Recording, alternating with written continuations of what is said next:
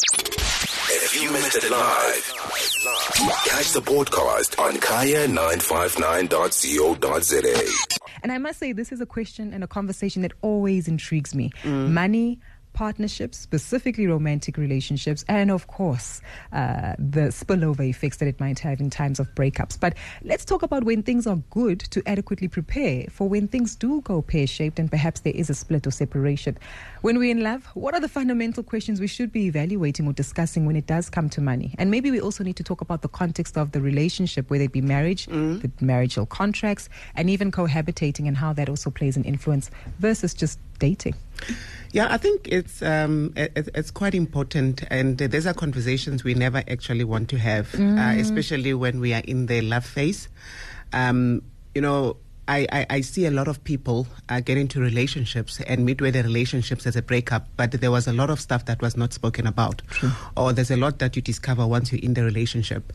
So I always say, for example, if you're going to get into a serious relationship such as a marriage with someone, it's important to sit down and evaluate certain key things. I think the first thing is understanding what income and what is their type of spending. The reason why income is important, remember, when we come into a marriage, we're going to be building a life together. True. So one of the things is, if you're going to marry me, are we going to be able to buy the house that we want? Are we going to be able to afford the lifestyle that we want?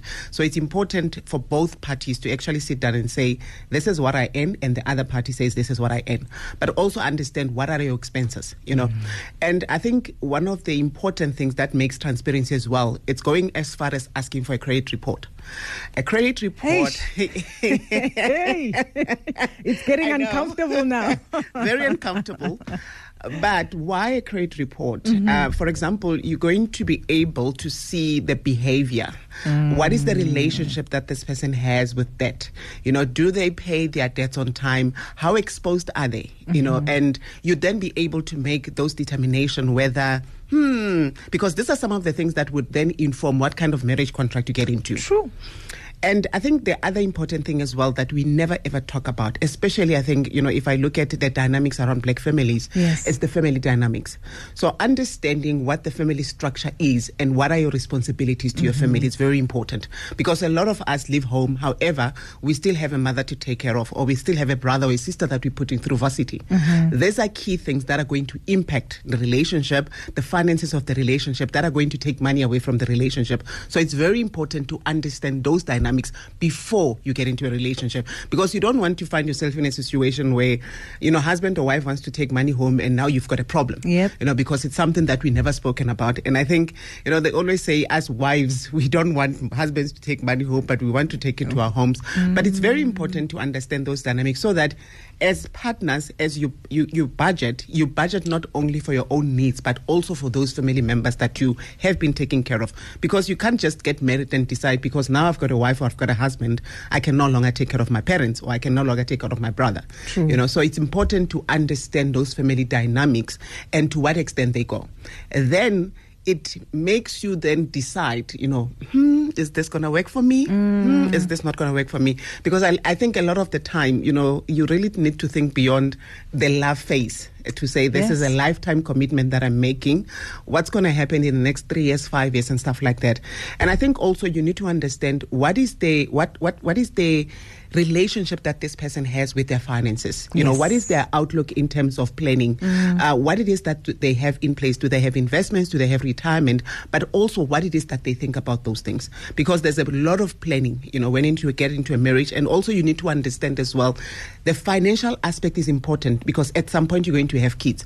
Is this the kind of person that would be with me in taking care of the children? Will they be willing to contribute financially? So true. And those are conversations you need to have before you make that commitment. And even the purchases of assets, right? You don't want to see someone driving in with a brand new car and they didn't tell you anything. Then they tell you they can't afford to pay for groceries or the electricity bill. And as you can tell, it can go on. It can. It can. And Queen, as you've highlighted, these are the critical conversations to have beforehand when it comes to entering into a relationship, and typically marriage or a more long-term serious commitment in terms of partnership. As we know, many people might brush over this, and it's typically when one is separating from their partner that the reality of the financial shock comes in. And again, sometimes it can be gloves off as a battle, and bitterness can ensue. So talk us through, I guess, some of the fundamentals that one should be considering before, even splitting. And I'm assuming understand your affairs firstly. What you have, what you don't have, what is short, what might be adequately covered.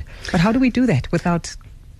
I think, one of the important things, and that's why the conversations I spoke about are important before you get into a relationship. But unfortunately, a lot of us, we do not have those conversations. I mean, typically when we are in a marriage or in a long-term relationship, we might buy assets together, or even if we don't buy together, but we have shared financial responsibility. For example, the husband could be, or the partner could be paying for the bond. You are taking care of the other household expenses. So you need to then think about, okay, if this marriage or this relationship is now going to end, what is my lifestyle going to look like? Would I still be able to live in this house that I'm comfortable in? Would I still be able to afford this lifestyle that I have currently? Because remember, when we stay together, it's through joint income. Yes. You bring your 20,000, I bring the 20,000, it's 40,000, it does more. But the moment we separate, it's just 120,000. So would you be able to still have the same lifestyle with that 20,000? And I think it gets a bit more complex if there's children involved. Because remember, if it's just me and you, we can figure it out. True. But the moment there's children, it's also understanding with your partner, would they still be willing to contribute to raising those children? Would they still be willing to contribute exactly the same as they were whilst you were still together? Because possibilities are they might not be willing to, so you need to, and I think sometimes, breakups are very hurtful. When relationships end, we are in a lot of pain, and sometimes we don't take time to really sit down and think around and talk about these things. So I always say to people, as painful as it is, sit down with your partner and say, yes, we've come to the end of this thing. So what is the ideal? What needs to happen now? And then you'll understand where you stand in terms of the property, where you'll stand in terms of the expenses, where you stand in terms of any other financial obligations that you might be jointly sharing. And then you can then start crafting your own way to say what it is that I need to do here. Yeah. And unfortunately for most people, and in my personal experience, I can tell you, when I got divorced the first time, I had to downscale, seriously. I had to move out of a bedroom home. We moved back home. Yes, I had to move there. And with children as well, and you move into a small property, and also you have to adjust your lifestyle. So all the niceties that you need to have, you might not be able to afford on a single income. So you need to look at those things and actually be practical to say, what adjustments do I need to make? But also have an honest conversation, with your spouse or your partner to say, let's be frank, what are the things that you're still going to be able to help us with, to support us with, and what are the things that you're not going to be doing? Yeah. But also it's important not to place your full reliance on the person. Hey, because expectations are a killer, So when you do this budgeting, budget it looking at your own income alone. Yes. If the additional income comes, even better. Yes. But also think around, what would I be able to do with this income alone? And you might have to sell the property. You might have to go find a smaller property somewhere. You might have to go back home. It's the reality of the matter. And I think, and this is some of the things, the financial aspects, the issues that we experience is sometimes what keeps people in relationships when they no longer want to be there. Because they're afraid, I'm going to lose this, I'm going to lose this, I'm going to lose this. But what we don't realize is that the longer you stay, you're probably still accumulating stuff. Values of what you had is still growing, and also maybe debts might also be growing. Yes. You raise such an important point here, Queen, especially when people stay or, again, caught up in the emotions and you managing the expectations and the financial responsibilities. Sometimes we forget the necessity of paperwork, especially in marriage or partnerships where it's been formalized, because you might have your partner on your pension fund statements and as a beneficiary. You might still have them in your will or any other beneficiaries on any investments where they've been asked for you to actually share who your dependents are and who to communicate with. How important is it to make sure that you go back not only to see how much you have, but who you are likely appointed to bequeath this wealth that you've been investing? Because sometimes we get lost in it and focus on the emotion, and the devil is still in the detail. Yeah, the devil is in the detail. And I think risks in life don't have a clock to say when do they happen. So it's very important that even though you may be going through a whole lot of the stuff, You then take out, things such as at work, who are the people that I put as my next of kin? Because when we have a spouse or a partner, that is ideally the person that we put, who do I change that to? Things such as your policies. With every policy, whether it's an investment, it's a funeral policy, it's a life cover, there is a beneficiary that you've noted there. Who are those people that you've put as beneficiaries? Are they still relevant? Do you still want them to be there? Things such as medical aid, were you on your spouse's medical aid or were they on your medical aid? Because remember now, if they were on your medical aid, it's also an opportunity to start saving some money. Oh, yes. They now need to go find their own medical aid. You remove them and then you actually then, lessen the burden that you had. Wealth, very important. Yes. Very, very important. It's important to review your will and actually update your will. Can I ask a question? And this one just popped into my mind right now. And I think given natural scenarios that do occur, where individuals are married, have their spouse in their will, separate, divorce. The divorce decree is issued and it's understood that these people have separated and divorced. And then perhaps a year or two later, death happens and occurs. Does the surviving spouse still have the right to say, well, I am in the will, even though we divorced subsequently and the decree is there as proof? How would that be contested or debated and argued? No, just because we separated, if I'm still in your will, I'm still in your will. But legally, I'm still entitled to what you've placed there. It was a mistake not to take you off. No. It doesn't exist. It doesn't exist. There's no mistake to take me off. That's why it is important, very much important, to actually update your will. Similarly to a life cover. If I've got a life cover right now and my spouse is the beneficiary and we divorce, 3 years down the line I haven't updated or changed, should I die, whoever I have nominated as that beneficiary, even if they're no longer my partner, they're entitled to whatever money is there. All the funds are them and no one can even contest it. Got you. Speaking of the updates to these details and of course times, dates and stamps, how do we make sure that all of it is authorized and how do people actually check? Because I think sometimes it feels like such an overwhelming task that we're scared to check or we're uncertain and we don't know what documentation to follow through with. I think lately a lot of things is available digitally. I was sitting actually today updating and looking at my beneficiary list and stuff like that. So with most insurers, you can actually go into the systems, go into your policies, go into your portfolio and actually look at how do I update it. And if you have a financial advisor, the best person to contact is your financial advisors because they'll be able to update most of your stuff across, including your will as well. And I think it's important for most people to realize that these things are not just to be left when we separate. It's important to annually actually sit down and review to say, my status, is it the same as what it was last year? What are the key things that I need to change? If you have children grow. True. For example, I've got a 24-year-old and a 20-year-old that's starting varsity. And obviously the distribution of, my assets, should anything happen to me, cannot be equally distributed because the younger one may need more money as they still have to go through to school. True. So it's important to make sure that continually you look at these things and you actually update them. I think one of the other critical things that most people forget when we're talking about wealth is that if you have minor children, it's very important to ensure that you state on your will that whatever you leave behind for them, it's put in a testamentary trust. Testamentary. Yes. Testamentary trust only gets created on your death. It's not like a living trust which you create whilst you're still alive, which needs to be maintained. There's taxes and stuff like that. The reason why it's important to do that is to protect whatever inheritance you're leaving for your children, especially the ones that are minors. I know we always trust our partner or we always trust our mother or sister or stuff like that. And appoint guardians. Exactly. Imagine a scenario where someone has never held 5 million in their hands and now you've left them with 5 million for your children. How certain are you that that money is going to be used towards your children and their lifelong, needs and their schooling and stuff like that? I think we see it a lot of the times what happens. So you protect it by doing that and making sure that whatever your children are entitled to is secured and is safe, and whichever insurer is looking after that, it will go into a beneficiary fund. They will ensure that, the needs of the child are taken care of, school fees, all of those things, but there will not be abuse that could have potentially happened should you have not done that. And I think a lot of the things why it's important to do that most people forget is that we could separate as partners. You're still the mother, I'm still, the other party is still the father of the child. They are the biological guardian. So if you've got minor children and one of the parents or dies, you may have, elected your mother as the guardian, or you may have left the minor child with the money. The ex-husband or the father, who was the ex-boyfriend, as the biological guardian, is the first person that can be considered to look after that child. So if you do not protect the inheritance that you've left behind for your child, it could end up falling in the hands that you don't want it to fall into.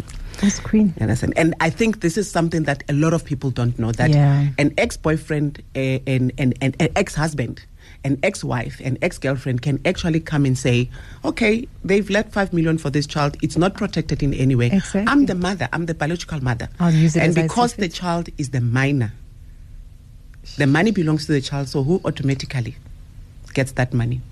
The guardian, who is the biological guardian. And who can is the use it as person. they see fit, And as they long as can they use- substantiate that they Exactly. think it's in the best interest of the child. So if buying a new BMW that I'll be driving, saying I'm transporting the child is what I think is best, then it can get messy. I think you can tell how excited I'm getting by this conversation, because it's so relevant, it right? can get very messy. It can get very messy. And it brings me back to issue around, what we spoke about in the beginning with regards to, asking people around income, debt, family dynamics, because then it helps you decide what kind of marriage contract you want to get into. 100%. People don't realize that, we have a lot of people that are in a jinx at the moment. Lobola was paid, we never finished. But the fact of the matter is that you're still that person's wife. Yeah. In community of property. And people ask, when are the right times to actually consider a marital contract?